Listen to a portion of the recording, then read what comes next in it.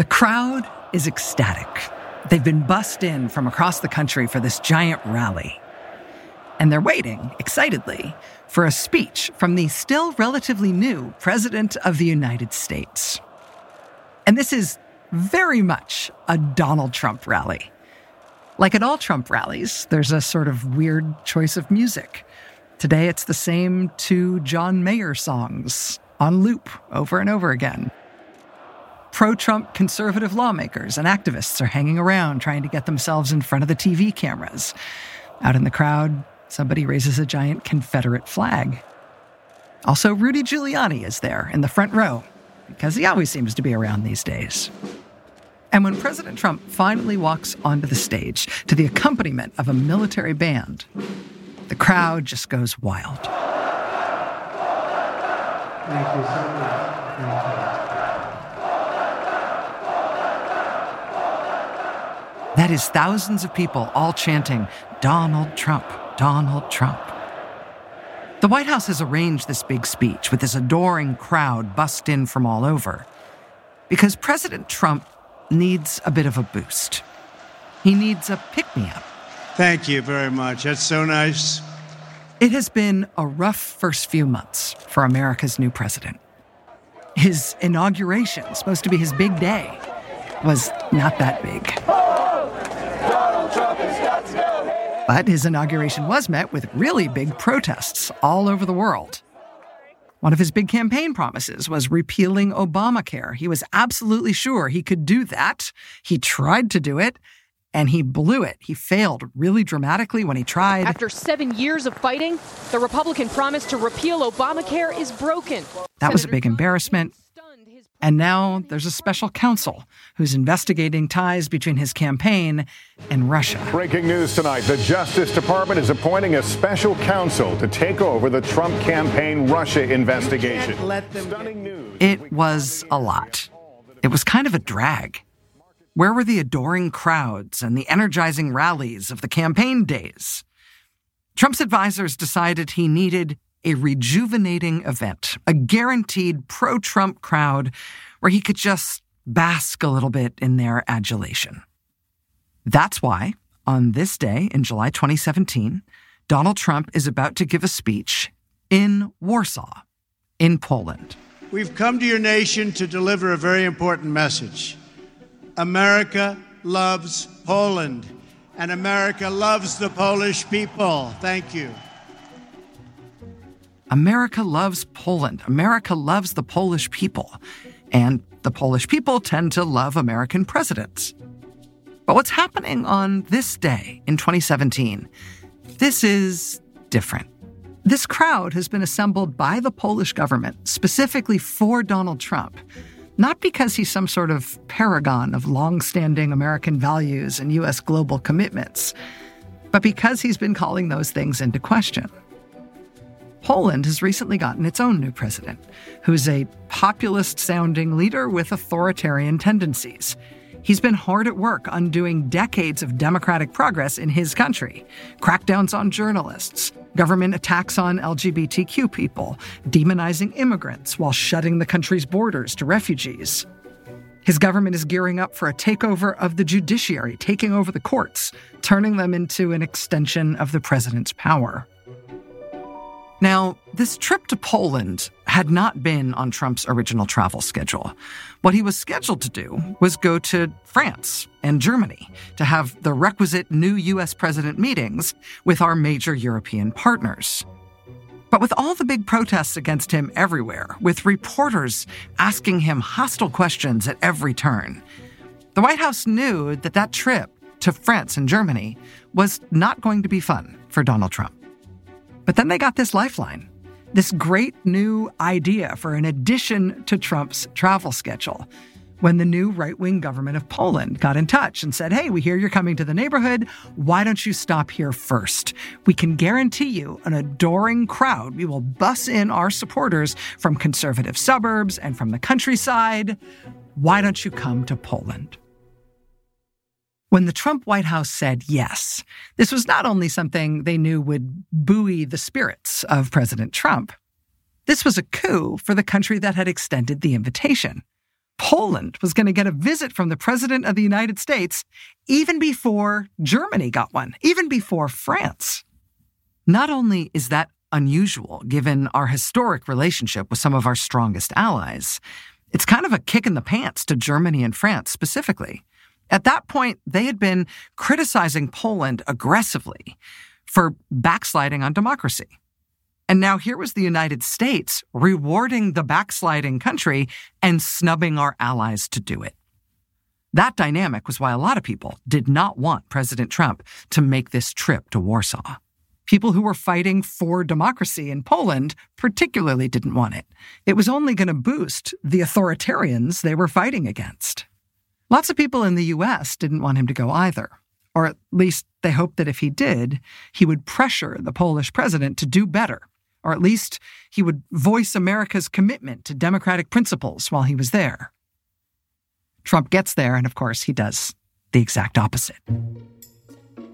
The Polish president, who's been cracking down on press freedom, Trump immediately makes a big show out of joking with him about how terrible the media are. They have been fake news for a long time. They've been covering me in a very dishonest way. Do you have that also, by the way, Mr. President? It was a weird moment. This country in Europe, with a new leader who's taking a hard-right authoritarian turn. Our allies in Europe are horrified. They're very critical of what's happening in Poland. They're trying to sound the alarm about it. And here's the U.S. president palling around with the new right-wing leader of Poland, showing a kinship of spirit and mission with him instead of our closest allies. But it works. It works for the new government of Poland. Just days after Trump's speech, with this big boost of momentum and confidence from his visit, the Polish government forces through the first part of its takeover of the country's courts, the country's judiciary. And soon enough, having taken over the courts, this new Polish government is able to achieve something that Poland's right wing has been after for decades, something the American right has been after for decades as well. Poland bans abortion. I'm Rachel Maddow, and I'm here with Isaac Davy Aronson. Hi, Isaac. Hi, Rachel. Today, Isaac has a story from Poland. And it is a story from history, but it's very, very recent history. It's a story with uncanny parallels to our own moment here. It's just that Poland got there a couple of years ahead of us. It's the story of a populist authoritarian leader who rode to power on a wave of nativism, nationalism, and conspiracy theories, quickly remade his country's top court, and got abortion banned against the will of the vast majority of the country. And it's the story of how the backlash to the ban is now remaking the country's politics. If our country is now hurtling down a similar road, their experience going ahead of us may help us see the twists and turns that we're coming up on here. So let's do this. This is Rachel Maddow Presents Deja News.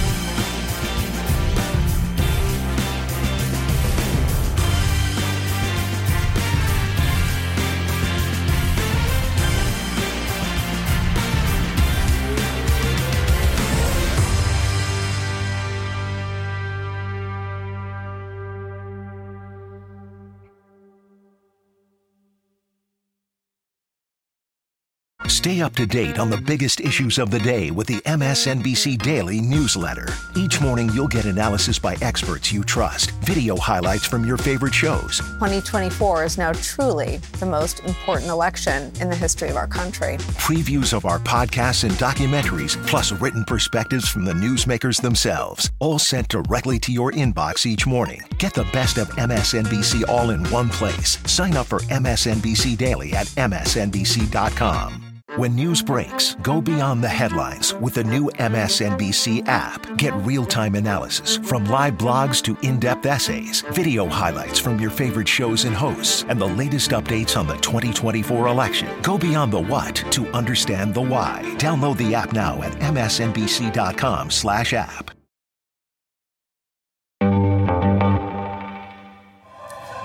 NBC News is projecting that Donald Trump has indeed been elected president of these United States. Our story starts a few years ago with a presidential election that shook the country. It's a little bit like what happened here in 2016, but this was 1 year earlier. Andrzej Duda, zwycięzcą pierwszej tury wyborów prezydenckich w Polsce w roku 2015, 34,8%. In the run-up to the election that year, the right-wing populist candidate had been trailing in the polls. But in the end, he eked out a win and became president of Poland in 2015. And with that election result, suddenly everything about politics in that country looked different. That's where Isaac picks up the story, and I'll be back with you on the other side. The man who became president in 2015 is named Andrzej Duda.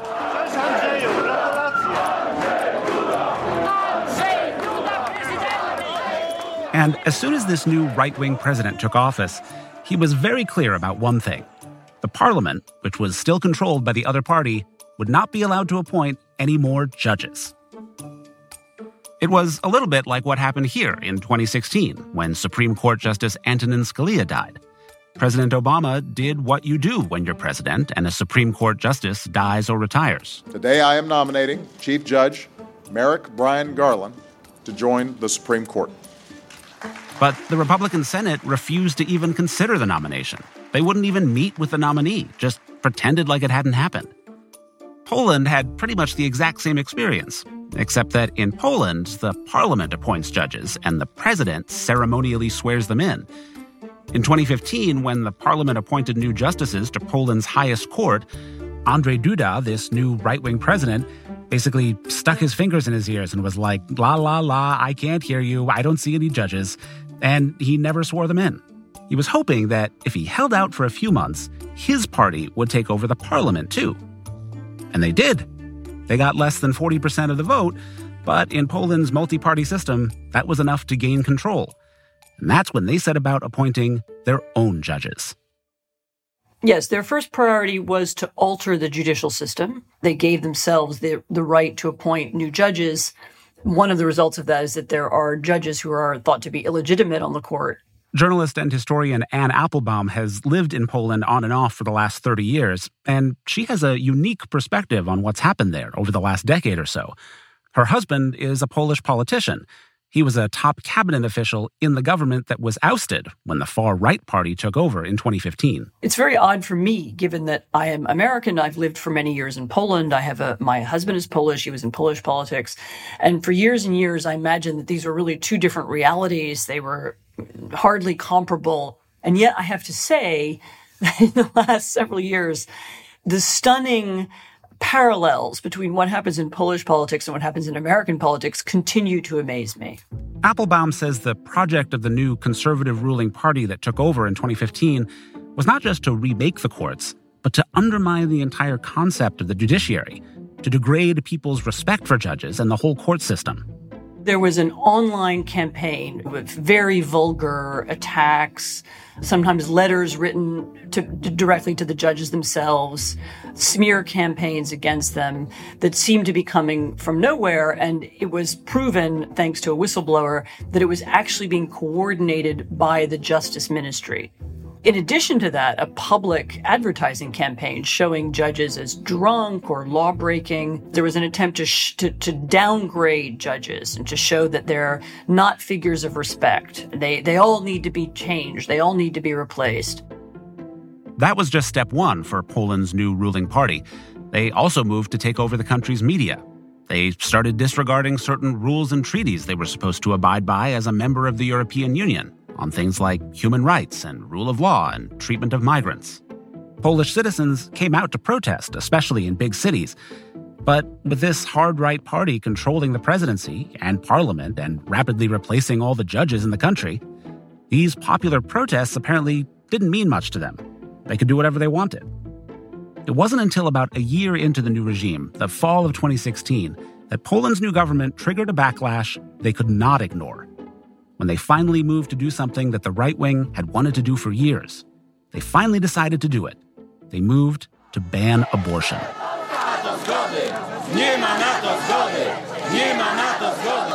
Poland is heavily Catholic. It already had some of the strictest abortion laws in Europe.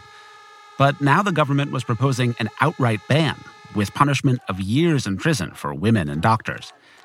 The response to that proposed ban was swift and loud and massive. Protests broke out in 150 cities, large and small. Protesters called a national strike on the first Monday in October. They dubbed it Black Monday. And women across the country didn't show up for work or school and instead poured into the streets, wearing all black. What they're saying here is, you will not take our dignity from us. This government will be abolished by women. Poland has not yet perished, which is the opening phrase in the Polish national anthem. That Monday, Black Monday, it happened to be raining, so many protesters had umbrellas. The streets and avenues became a sea of umbrellas, and those umbrellas became a symbol of the protests. As the marches continued for days and then weeks, demonstrators would hold their umbrellas aloft, even in good weather, shouting defiantly that they refused to put them away. And the protesters, Polish women, they were very clear about what they wanted. I want to live in a free country, and I want to make a choice. I am a mother, and I would like to be a grandmother. I would like my daughter, who is next to me, to be able also to decide about their own lives. Abortion is the tip of the iceberg. The contempt of violence we are facing in Poland every day is unbearable. I am tired of the arrogance of power, the violation of the constitution and the civil rights of women, and not only women. I am sick of the ignoring the voice of people like ours today. I am sick of how the parliament works today, how there are guided discussions.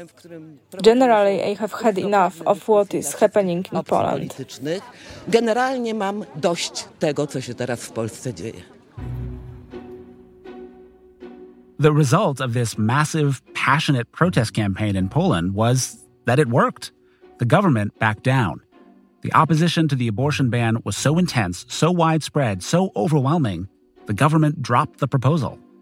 Marta Lempart is the founder and leader of the Polish Women's Strike, the group that formed out of those initial protests. She says if that had been the end of it, the protesters probably would have just gone home and been satisfied. That was the first time that the government stopped. And if they stayed silent, if the right wing stayed silent, if the church stayed silent, people would just go home. Many of those people who did this spontaneous protest would just say, okay, we won. But that's not what happened. Lempart says the women who came out in those initial protests, especially in smaller cities and towns, many of them were shamed and attacked by their communities and by politicians and by the church. Anne Applebaum describes the concerted effort to demonize the women who took part in the Black Monday protests. It's become possible to use social media or state media or far-right media to characterize the protests for the rest of the country as some kind of, elite sport. Far-left women wearing fur coats, waving their dollar bills in the air. They don't really represent you. They've been infected by the LGBT virus. That's, by the way, a phrase that is used in Poland. They're not really us. They don't represent we, the nation. They're not part of who we define ourselves as. They're some kind of other, outer, different group. The women who took to the streets on Black Monday weren't necessarily planning on making these protests a regular thing, but the women were targeted by the right for having protested. And then the government kept reintroducing the abortion ban. Here's Marta Lempart. Then there were many attempts to ban abortion. So each year, basically, we had to protest. Each time, it became like this routine thing that they would just put it on the table at some point and test the public. If they can do this kind of ban or maybe different kind of ban, maybe they can do this and that. The government spent a few years trying this ban and that ban, always coming up against this solid wall of national protest and backing down. But in 2020, they finally decided to make use of that nice new judiciary they'd been stacking ever since taking power. And rather than having the parliament or the president do it, they had the country's highest court issue the abortion ban instead.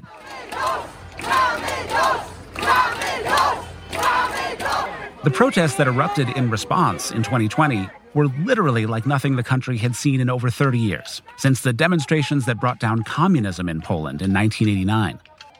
Anne Applebaum was in Poland when the abortion ruling was handed down. There were mass protests all over the country. I actually attended one of them in a relatively small town in the country, a very small town, I should say. It was about 10,000 people. And there were hundreds of women, marching around this small square in the center of this little town. And we talked to the mayor, who said to us he couldn't remember in his lifetime anything like that. So it had a kind of galvanizing effect on quite a lot of women. And with good reason. The new abortion ban was about to have devastating consequences for women in Poland.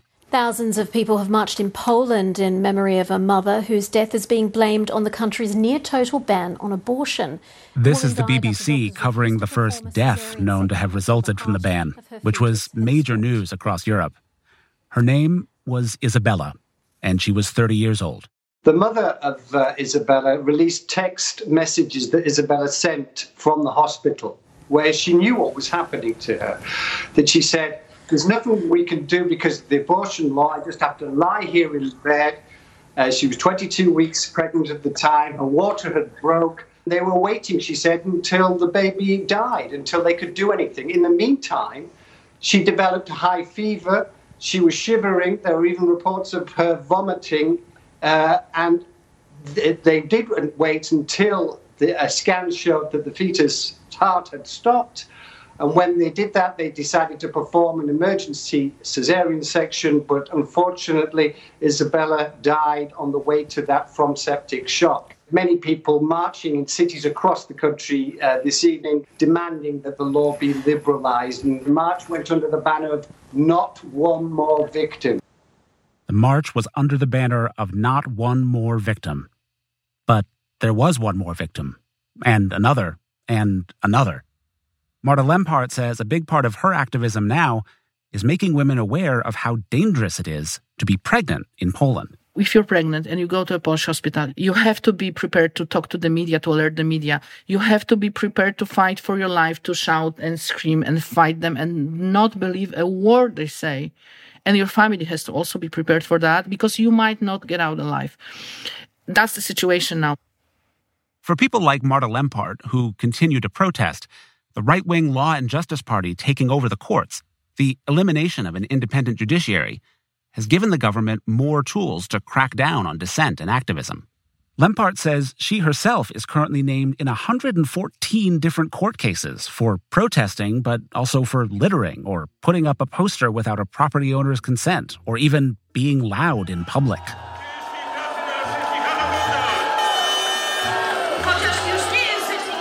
It's election season again in Poland right now. Voters will cast their ballots in the fall. This June 4th, the anniversary of the end of communist rule in Poland in 1989, 500,000 people gathered in downtown Warsaw for a rally against the Law and Justice Party. But public polling suggests the election this fall will be close. And of course, any election disputes will be adjudicated by Poland's top court, which is now firmly controlled by the ruling right-wing party. Once those really big abortion rights protests started in Poland in 2020, they kept going in hundreds of cities across Poland. A month into those rolling demonstrations, there was a dispatch in The New Yorker about it. And the title on that piece was, "The Abortion Protests in Poland Are Starting to Feel Like a Revolution." What started 3 years ago as demonstrations about abortion rights, it really has become a movement that's not just about abortion anymore. It's about democracy and the rule of law, the independence of the courts, the free press. It's about protecting LGBT rights and wanting to be a full member of the European Union. It's about ousting that authoritarian ruling party. The growth of that movement, its expansion from one right to many, that's an important change, and a radical one. And that's ahead, when Deja News continues.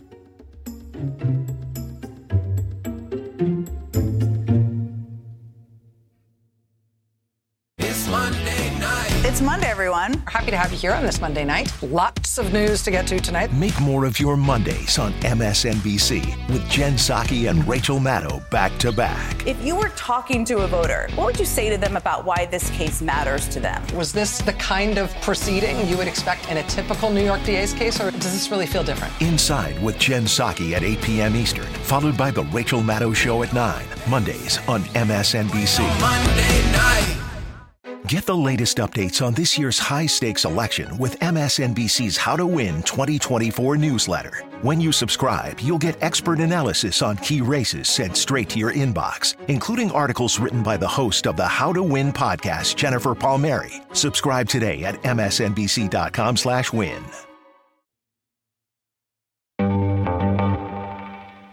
We knew after the oral argument that it did not look good. I mean, we knew when the Supreme Court took the case that it did not look good. This is Nancy Northup, president and CEO of the Center for Reproductive Rights. Last year, the Center for Reproductive Rights argued and lost the U.S. Supreme Court case in which the court overturned Roe v. Wade. That abolished federal protections for the right to have an abortion in this country, which means individual states can now ban abortion. It was a devastating day. We were prepared, but nevertheless, I was sitting at my desk, I was on a different conference call, and boom, the opinion came in. And it was, whoa, I remember texting my kids to say, this is it. You know, they did it. But then immediately got to work. We were in court right away, suing to try to maintain access in states for as long as possible. We've just passed the 1-year mark since the right to abortion was taken away in this country. U.S. states can now ban abortion if they want to. And in just about every state where Republicans control state government, they have now instituted either an outright ban or very severe restrictions. Now that there's no federal protection for the right to have an abortion, the Center for Reproductive Rights is in court all the time, all over the country, trying to protect abortion rights at the state level. In Texas, they're representing 13 women who were denied medical care they needed during their pregnancies because the care they needed could have put their doctors at risk for being criminally prosecuted under Texas's abortion ban. And that is a criminal law violation that carries a 99-year prison sentence. My name is Amanda Zarowski, and I'm here to tell you a little bit about my experience with the Texas abortion bans. Amanda Zarowski is the lead plaintiff in that Texas case brought by the Center for Reproductive Rights. This is her testifying to Congress earlier this year. About 8 months ago, I was thrilled to be cruising through the second trimester of my first pregnancy. I was carrying our daughter, Willow. My husband, Josh, and I were beyond thrilled. Then, on a sunny August day, everything changed. Some unexpected symptoms arrived, and I contacted my obstetrician to be safe and was surprised when I was told to come in as soon as possible. After a brief examination, my husband and I received the harrowing news that I had dilated prematurely due to a condition known as cervical insufficiency. Soon after, my membranes ruptured, and we were told by multiple doctors that the loss of our daughter was inevitable. It was clear that this was not a question of if we would lose our baby. It was a question of when. I asked what could be done to ensure the respectful passing of our baby and to protect me now that my body was unprotected and vulnerable. I needed an abortion. My healthcare team was anguished as they explained there was nothing they could do because of Texas's anti-abortion laws. It meant that even though we would, with complete certainty, lose Willow, my doctors didn't feel safe enough to intervene as long as her heart was beating or until I was sick enough for the ethics board at the hospital to consider my life at risk. People have asked why we didn't travel to a state where the laws aren't so restrictive. But we live in the middle of Texas, and the nearest sanctuary state is at least an 8-hour drive. Developing sepsis, a condition that can kill in under an hour, in a car in the middle of the West Texas desert or on an airplane, is a death sentence. And it's not a choice we should have even had to consider in the first place. So all we could do was wait. Under the new abortion ban in Texas, Amanda Zarowski nearly died. For days, I was locked in this bizarre and avoidable hell. Would Willow's heart stop, or would I deteriorate to the brink of death? The answer arrived 3 long days later. In a matter of minutes, I went from being physically healthy to developing a raging fever and dangerously low blood pressure. My husband rushed me to the hospital where we soon learned I was in septic shock, made evident by my violent teeth chattering and incapacity to even respond to questions. Several hours later, after stabilizing just enough to deliver our stillborn daughter, my vitals crashed again. In the middle of the night, I was rapidly transferred to the ICU where I would stay for 3 days as medical professionals battled to save my life. Amanda Zarowski says she's now terrified to ever again be pregnant in Texas. Nancy Northup says she fears the worst is yet to come. In Poland, 7 women have died because they were denied life-saving obstetrics care, including just last month. And, thank God all the women in our lawsuit survived. But it's only a matter of time before someone's going to die here in the United States, tragically. So the way Poland's far-right government did it is very much the way our Republican Party did it. The Republicans refused to allow Democrats to fill a Supreme Court seat, and then they took over the court. Their 3 Trump-appointed justices gave them the majority they needed to overturn Roe and institute bans on abortion, despite the country as a whole being very much opposed to that idea. Since then, the reason for these ongoing legal fights in the states is to try to save American women from the next chapter in this shared story that we've already seen happen in Poland. It's to try to keep women from dying because of these laws, these bans on abortion. And there's also the other kind of fight, for the hearts and minds of the voters. And there again, what's happened in Poland might help us know what to expect here. Here's Isaac with that part of the story. When the Law and Justice Party first tried to ban abortion, the people protesting against it were just trying to preserve the status quo in Poland, where abortion laws were already very restrictive, and public support for abortion rights stood at about 37%. But Marta Lempart of the Polish Women's Strike says the attack on abortion rights caused people to reconsider how they felt about the issue. People who were protesting in 2016 were people who were protesting just to protect the status quo. And they changed their minds. It's just a great story that people basically reflected and changed their minds on abortion. They changed their stance. They got engaged into fight for legal abortion. Support for legal abortion in Poland, now it's 70%. Support for abortion rights used to be at 37%. Now it's 70%. We may be seeing signs of something similar here. A USA Today Suffolk University poll last month found that 1 in 4 Americans say new restrictions on abortion have made them more supportive of abortion rights.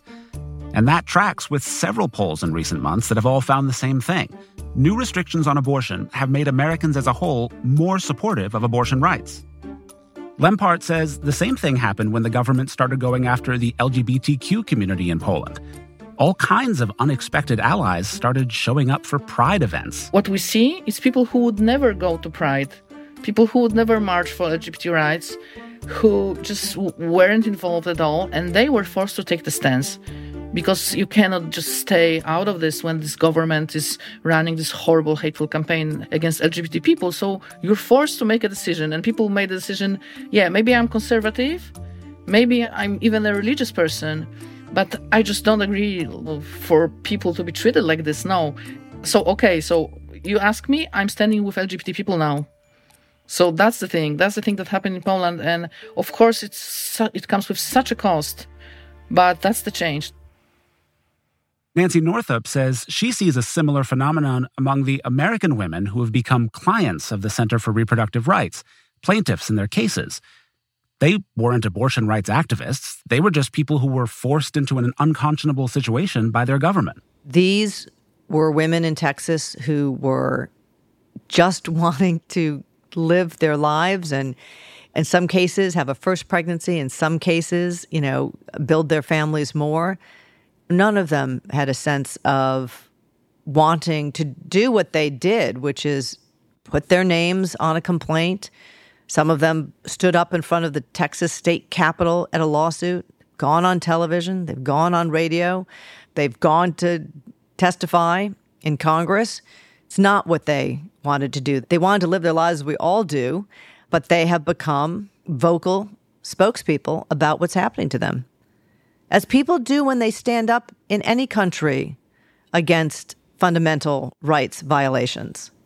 Nancy Northup and Marta Lempart also say remarkably similar things about how the attack on abortion rights has changed the conversation and the politics around abortion in their respective countries. Here they both are, starting with Marta Lempart. When she uses the word Democrats here, she's talking about advocates for democracy. The Democrats would say, this is abortion. This is about abortion. We cannot pronounce abortion in public. We cannot say that word in public. They failed fully. The Democrats, democratic organizations, but democratic politicians, the opposition politicians, they failed fully because what prevented them from speaking, alarming, saying this is real, this is serious, this is actually going to happen, and organizing and mobilizing their electorates around that, was that the fact that they would have to use the word abortion in public. Now they do. Many years ago, because abortion was so stigmatized, people didn't want to talk about it, and euphemisms were used. I mean, my gosh, in Congress, they would just say pro-choice. They couldn't say abortion. And I was like, you can't protect rights that you don't talk about, right? You can't have like a secret protection of rights. You have to be able to talk about it. And people are now talking about it. This is actually a kitchen table issue that people understand and support and are talking about. In the states that just last fall protected abortion rights in their state constitutions, the voters had the ability to put an issue on the ballot, amend their state constitutions. They did it in Michigan and Vermont and California. Now, for the first time, the words reproductive freedom and reproductive liberty are in the actual state constitutions. And like Michigan spells it out. It's not just abortion rights. It's about access to contraception and safe maternity care and assisted reproduction and all of that. So that's one potential lesson to take from Poland's experience. When people are forced to really think about it or forced to consider how their own lives might be put at risk, most people don't like the government taking rights away. So coming after abortion rights can galvanize support for protecting them. Another takeaway from Poland's experience of the last few years is that fights like this don't exist in a vacuum. It was the takeover of Poland's top court that allowed the government to ban abortion. And the abortion ban was also the government's test case to see what else they could get away with without setting off a revolt by the public. Marta Lempart says it's not just that Poland has a government that happens to want to take away reproductive rights. The abortion ban is part and parcel of their broad authoritarian project. She says if you care about protecting any right or any group of people, you need to care about democracy and the rule of law. Because authoritarians eventually come for everybody. When you have an anti-democratic party, it's always a party that hates people. They hate basically all the people. They hate people who don't vote for them. They hate LGBT people. They hate women.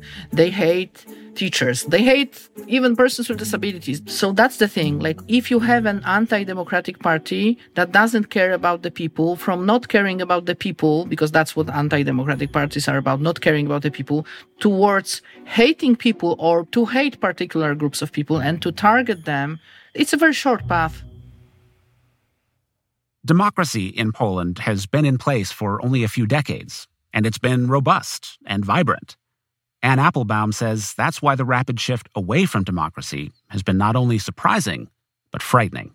This is a warning to us. It's showing just how far people will go. All of the people who are leading the Polish ruling party were part of a democratic system for the past 2 decades. Some of them were even leaders of the anti-communist opposition 30 years ago, or they were certainly present in it. So these are people who were theoretically pro-democracy and who, some of them were people who helped build and construct the current free Poland that we have today. And yet they began to see the advantage of returning Poland on an autocratic path. And if that can happen there, then I think it can happen anywhere. If it can happen here, it can happen anywhere. And yet, Anne Applebaum's astute and unnerving warning notwithstanding, Isaac, one of the things that's really striking about some of the interviews you did for this episode is that they do sound a little bit optimistic. At least for Marta Lempart in Poland and Nancy Northup here in the U.S., they seem to be saying that things are maybe moving in a direction that gives them hope. Is that fair to say? Yeah, it is. And it was not at all what I was expecting, to be honest. Now, to be clear, both of them are acutely aware of how very bad the situation is right now. Again, women in Poland have died. And a lot of what Marta Lempart and Nancy Northup are trying to do right now is just prevent suffering where they can. But both of them see the current political moment on abortion catalyzing a new movement toward broader reproductive rights, particularly among people who were never involved in politics, were never activists, regular folks who are stepping up because they feel like they have to. Yeah, so much of history, it really is the story of what normal, average people, just minding their own business, what they feel like they have to do when they're confronted with an unforeseen, challenging, scary situation that they did not ask for, that they haven't prepared for. But here it is. It nevertheless happened in their country, in their lifetime, in their life. And so they find themselves unexpectedly in the fight. To that point, I want to share one more thing Marta Lempart told me. It's about Poland's unexpected resistance fighters, judges. This is the best story in this horrible thing. The resistance of Polish judges is something that nobody expected. You've had hundreds and hundreds of thousands of people protesting to protect the judges from being removed. These are hero stories about judges in Poland. Nobody would expect that to happen ever, them to be these fighters and to oppose the government. The key thing here, according to Marta Lempart, is that just like the average citizens who've found themselves on the streets, most of these judges never asked for this. They suddenly find themselves under pressure, under attack from this authoritarian government. You remember what Anne Applebaum was telling us about the smear campaigns against judges, threatening letters and all of that.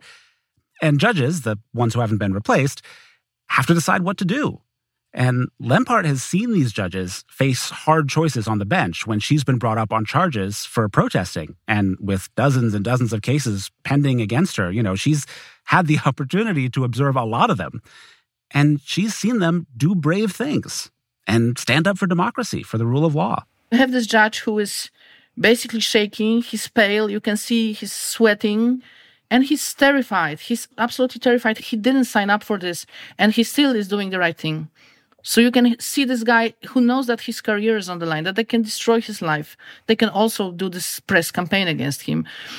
And he's just not prepared for that. He never signed for this, and he is still doing the right thing. This is something that you cannot forget. When you see something like that, you start believing in the system, you start believing in the judges, you start believing in the judiciary, and you know that judicial independence is like what you're looking at, this guy that is terrified. That's judicial independence. That's judicial independence. Wow. We talk about this a lot in this country in terms of thinking about that sort of newly galvanized defense, even here, for the rule of law. Part of that is when the rule of law is not an abstraction, when it is a very, very concrete thing. All right, that's going to do it for this episode of Deja News. Well done, Isaac. What do you got for us next week?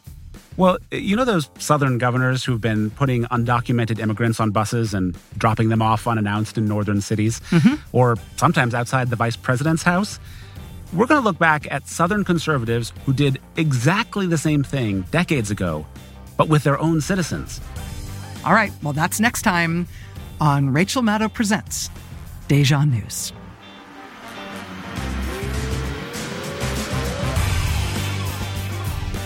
Deja News is a production of MSNBC and NBC News. It's executive produced and written by Isaac and me. Our associate producer is Jamaris Perez. Our audio producer is Tim Einenkel. Additional mixing by Bob Mallory. Our technical director is Bryson Barnes. Our senior executive producers are Corey Nazo and Laura Conaway. Our web producer is Will Femia. Our booking producer is Valerie Champagne. Archival tape wrangling by Holly Klopchin and Johanna Cerruti. Our thanks to Marta Lempart, leader of the Polish Women's Strike. Nancy Northup, president and CEO of the Center for Reproductive Rights. And Anne Applebaum, whose latest book is Twilight of Democracy, The Seductive Lure of Authoritarianism. For more about this series, and if you want to see some incredible photos of the Polish protest movement, go to our website, msnbc.com/Deja News.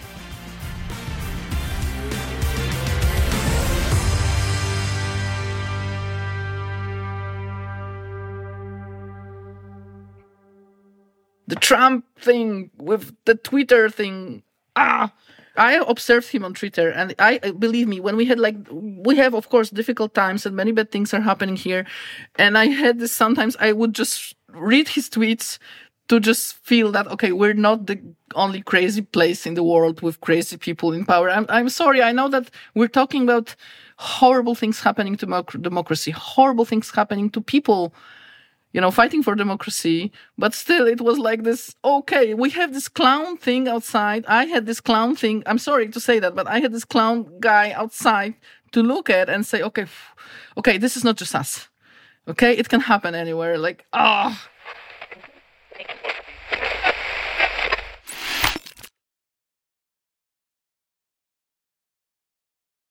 Today's news requires more facts, more context, and more analysis. The world's never been harder to understand. That's why it's never been more important to try. MSNBC. Understand more.